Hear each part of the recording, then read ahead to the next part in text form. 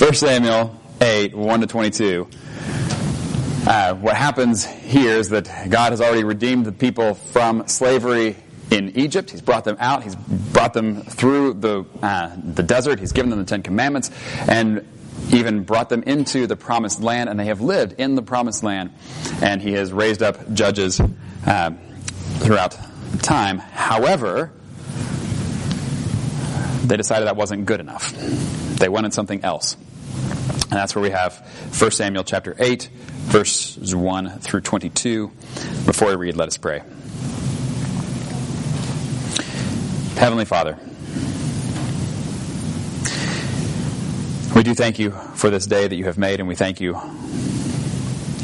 for the ways that you provide what we need,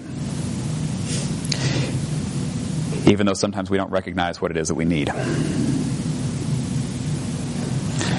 And God, we know that sometimes you give us what we ask for, even when it's not what we need. God, we pray that you would change our hearts, that we would want more what you want for us than what we want for ourselves.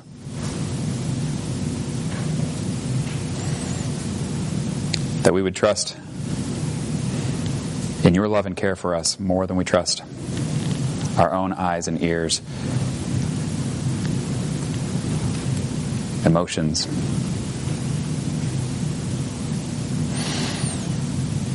desires. And God, we pray that you would do this work by your word and by your Spirit. I pray all this in Jesus' name. Amen. 1 Samuel 8, verses 1-22. When Samuel grew old, he appointed his sons as Israel's leaders. The name of his firstborn was Joel, and the name of his second was Abijah. And they served at Beersheba. But his sons did not follow his ways. They turned aside after dishonest gain and accepted bribes and perverted justice. So all the elders of Israel gathered together and came to Samuel at Ramah. They said to him, "You are old." Nice opening. They said to him, "You are old, and your sons do not follow your ways. Now appoint a king to lead us, such as all the other nations have." But when they said, "Give us a king to lead us," this displeased Samuel. So he prayed to the Lord. And the Lord told him, "Listen to all that the people are saying to you. It is not you they have rejected, but they have rejected me as their king, as they have done from the day I brought them up out of Egypt until this day, forsaking me and serving other gods. So they are doing to you. Now listen to them, but warn them solemnly and let them know what the king who will reign over them will claim as his rights." Samuel told all the words of the Lord to the people who were asking him for a king. He said, "This is what the king who will reign over you will claim as his rights. He will take your sons and make them serve with his chariots and horses, and they will run in front of his chariots. Some he will assign to be commanders of thousands and commanders of 50s, and others to plow his ground and reap his harvest, and still others to make weapons of war and equipment for his chariots. He will take your daughters to be perfumers and cooks and bakers. He will take the best of your fields and vineyards and olive groves and give them to his attendants. He will take a tenth of your grain and of your vintage and give it to his officials and attendants." Can you imagine a government taking a tenth? "Your male and female servants and the best of your cattle and donkeys he will take for his own use. He will take a tenth of your flocks, and you yourselves will become his slaves. When that day comes, you will cry out for relief from the king you have chosen, but the Lord will not answer you in that day." But the people refused to listen to Samuel. "No," they said, "we want a king over us. Then we will be like all the other nations, with a king to lead us and to go out before us and fight our battles."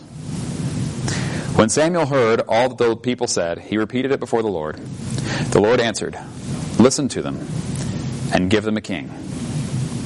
Then Samuel said to the Israelites, "Everyone go back to your own town."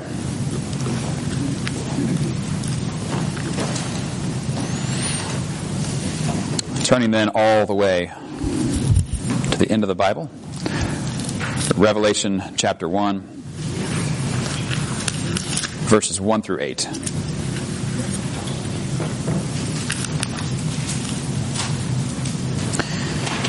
The revelation from Jesus Christ, which God gave him to show his servants what must soon take place. He made it known by sending his angel to his servant John, who testifies to everything he saw.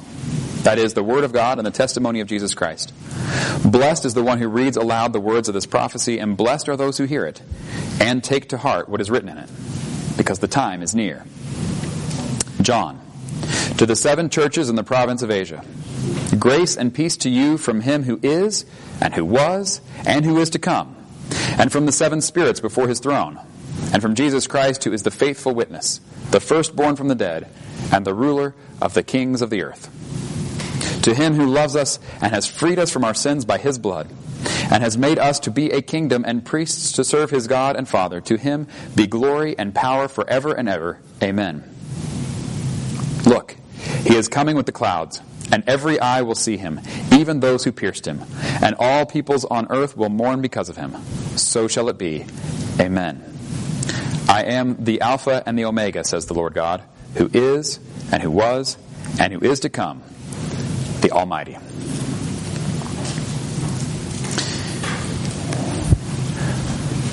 We have been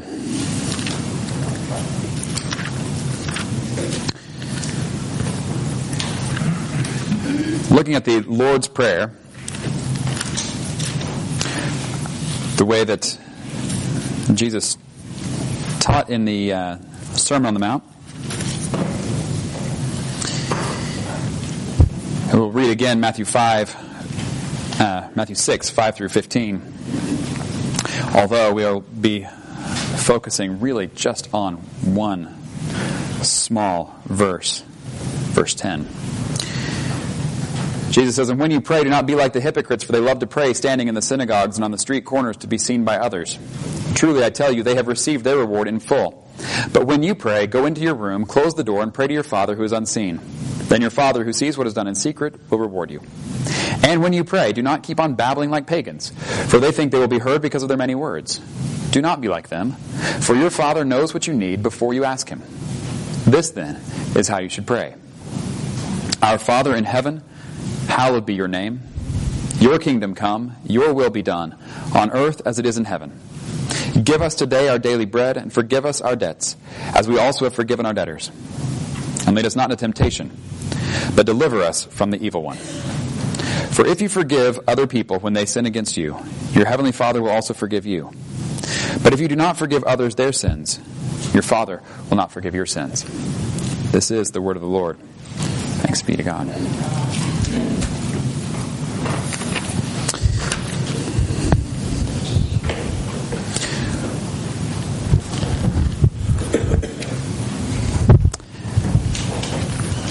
I said that the verse that we are looking at today is verse 10. Your kingdom come, your will be done on earth as it is in heaven.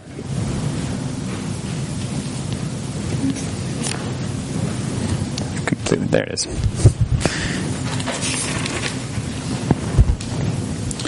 Or as we typically say it, thy kingdom come, thy will be done on earth as it is in heaven.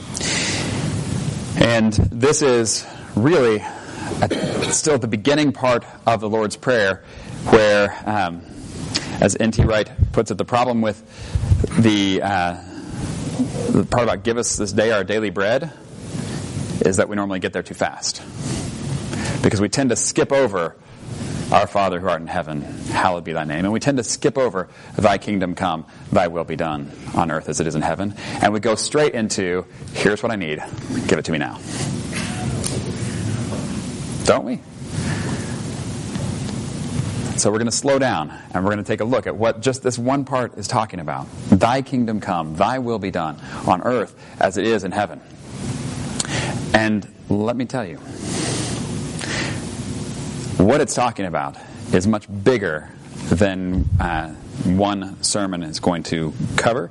So we'll be looking at some of these kingdom ideas as Jesus uses parable after parable after parable to talk about what the kingdom of God is about later on this fall. But for now, we're going to just look at even just a part of that so we can get a glimpse. And here's part of the problem. One of the problems is we don't have kings.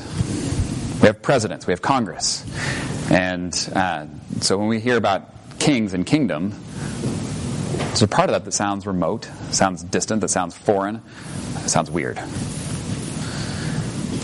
But when Jesus talks about the kingdom of God, that's really kind of a central thing. Very central to his preaching and teaching. And in fact, if you look right at the very beginning of Mark, so after John was put in prison, Jesus went into Galilee proclaiming the good news of God. So here it is. Jesus is preaching the gospel. What does he say the good news is? The time has come, he said. The kingdom of God has come near. Repent and believe the good news. This is what Jesus was preaching. The kingdom of God. And as he goes along, he's constantly giving parables. This is what the kingdom of God is like. This is what the kingdom of God is like. Although people really need to know about the kingdom of God. And sometimes we hear these words and we think, king, kingdom, skip that part. But no, don't skip it. As we read in 1 Samuel, God is always to be the king. God is always the one who's to be reigning and ruling. And that's what the kingdom of God is all about. It's where God is reigning and ruling over his people, over his creation. And this is to be good news. There's a problem, though. And that is that generally it's not good news. At least not received that way. And in fact, it can't be good news until it's bad news. What am I talking about? Explain. There are two gardens. There are the Garden of Eden and the Garden of Gethsemane, where we have two very different responses to God as the King. And in the Garden of Eden, we have God saying, this is my creation, you are my creation, you are in my image as my children. And here's how you are to live in this garden. You can eat from any tree except this one. And what happened? Did they approach the tree and they say, it looks good, it looks like it's pleasing to the eye and good for food, and it looks like it might give us wisdom, but thy will be done. No, they didn't. You know how the story goes. They said, we don't understand why God wouldn't have done this, so we'll have some, because it looks good to us. And everything broke down. Fast forward to the Garden of Gethsemane, where Jesus is praying on the night that he is to be crucified. And he says, I would really like to not have to do it this way. I don't want to have to go to the cross. I don't want to have to go through that pain, that humiliation, that separation from my Father. But not my will, but your will be done. This is what Jesus is teaching all Christians to pray. Not the prayer of the Garden of Eden, but the prayer of Gethsemane. Not my will be done, but thy will be done. And here's the thing. That's what the whole kingdom of God is all about. When we are in our everyday situations and we start praying, we usually are saying, all right, God, here are my plans. Here are my ideas. Here are the ways that I think things should go. And now I need you to be kind of the kickstart to get it going or the power to make it happen. But I'll be the planner. I'll be the king. And you can be my servant. But that's not how this works. That's where we forget who it is that we've been talking to. This is what the whole book of Job is about, by the way. You remember in the book of Job, all these bad things happen to him at the beginning, and you spend the whole rest of the book where Job is saying, I don't understand. The way that I've always looked at things, this shouldn't be happening. This isn't right. And God should know better. And then at the end, God steps in and says, you have forgotten who you're talking to. He doesn't say, let me explain to you why I've done it. What he says is, where were you when I created the world? Where were you when I put everything into place? And it's just that change of perspective that makes Job say, oops, and go silent. Sometimes we hear that first line in the Lord's Prayer. It says, Our Father. And we say, what a wonderful thing to have this close relationship with God, where it is our Father that we're praying to. And so sometimes with family closeness, you do tend to talk to family a little differently than you might talk to others. A little too familiar sometimes. But when we get to the second line, we remember who our Father is. It's our Father in heaven, hallowed be thy name. Thy kingdom come. Our Father is the King of the universe. Blessed are you, O Lord our God, King of the universe. This is who we get to call our Father. But let's not forget He's also the King.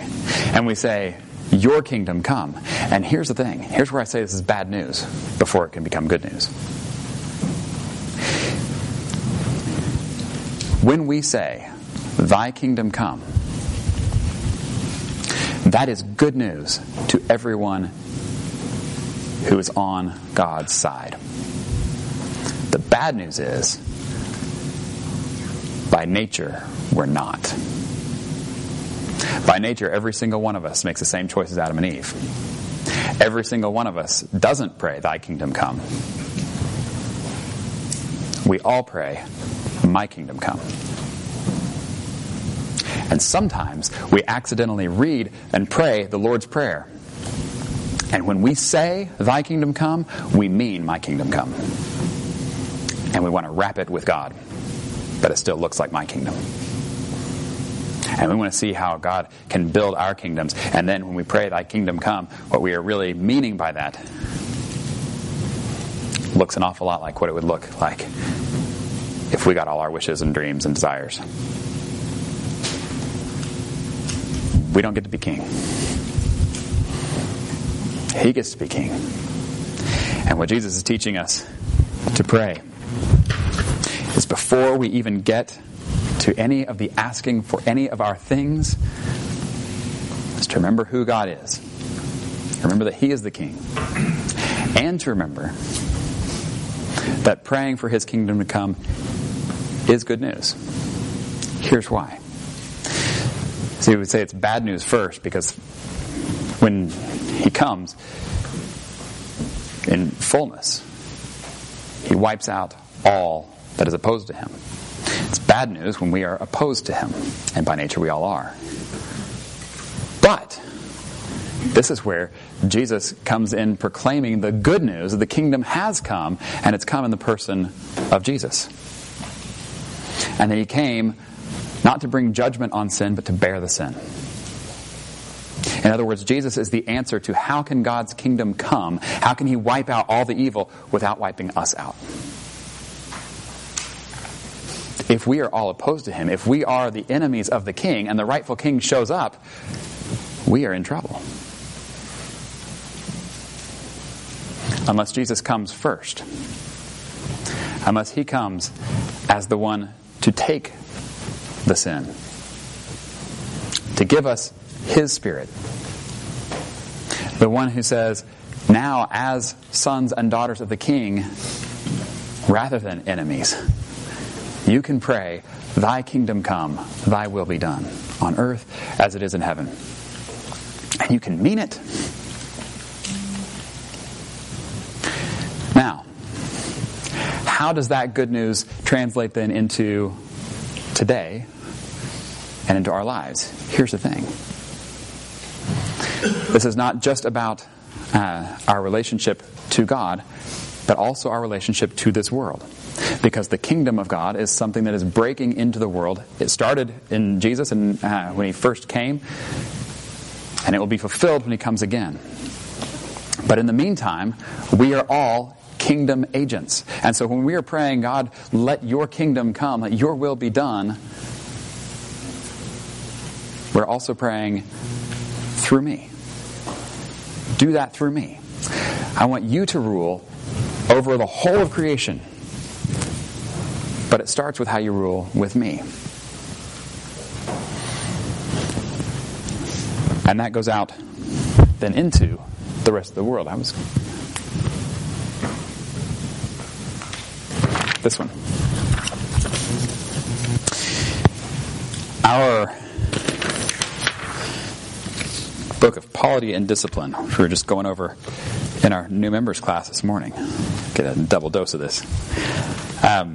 In the very first section, one of the lines is that each congregation should strive to be a tangible, if provisional, demonstration of the kingdom of God. That's one of the things that the church ought to be about, is that we should be what it looks like when God is reigning over his people. And as we interact with each other and as we interact with everyone else, it should look like people who are praying for God's kingdom to come and for his will to be done in our lives and in the world. You can probably already think of situations in your life or in our town that are not in line with that at all. This is the good news of Jesus, who comes to put us right with God and who gives us what we need as we need it to be able to pray and to be able to live in step with the kingdom. That we can pray, "Our Father, who art in heaven, hallowed be thy name. Thy kingdom come, thy will be done on earth as it is in heaven." I told you at the beginning, we will look a lot more at the kingdom in future weeks. For the next few weeks, we're going to continue through this prayer. For now, as with last week, your homework assignment is to pray this prayer. Start just with what we've gone through so far. Just those first lines. And really consider what that means as you pray.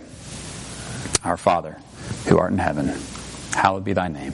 Thy kingdom come, thy will be done, on earth, even now, on earth, as it is in heaven." In the name of the Father, the Son, and the Holy Spirit. Amen.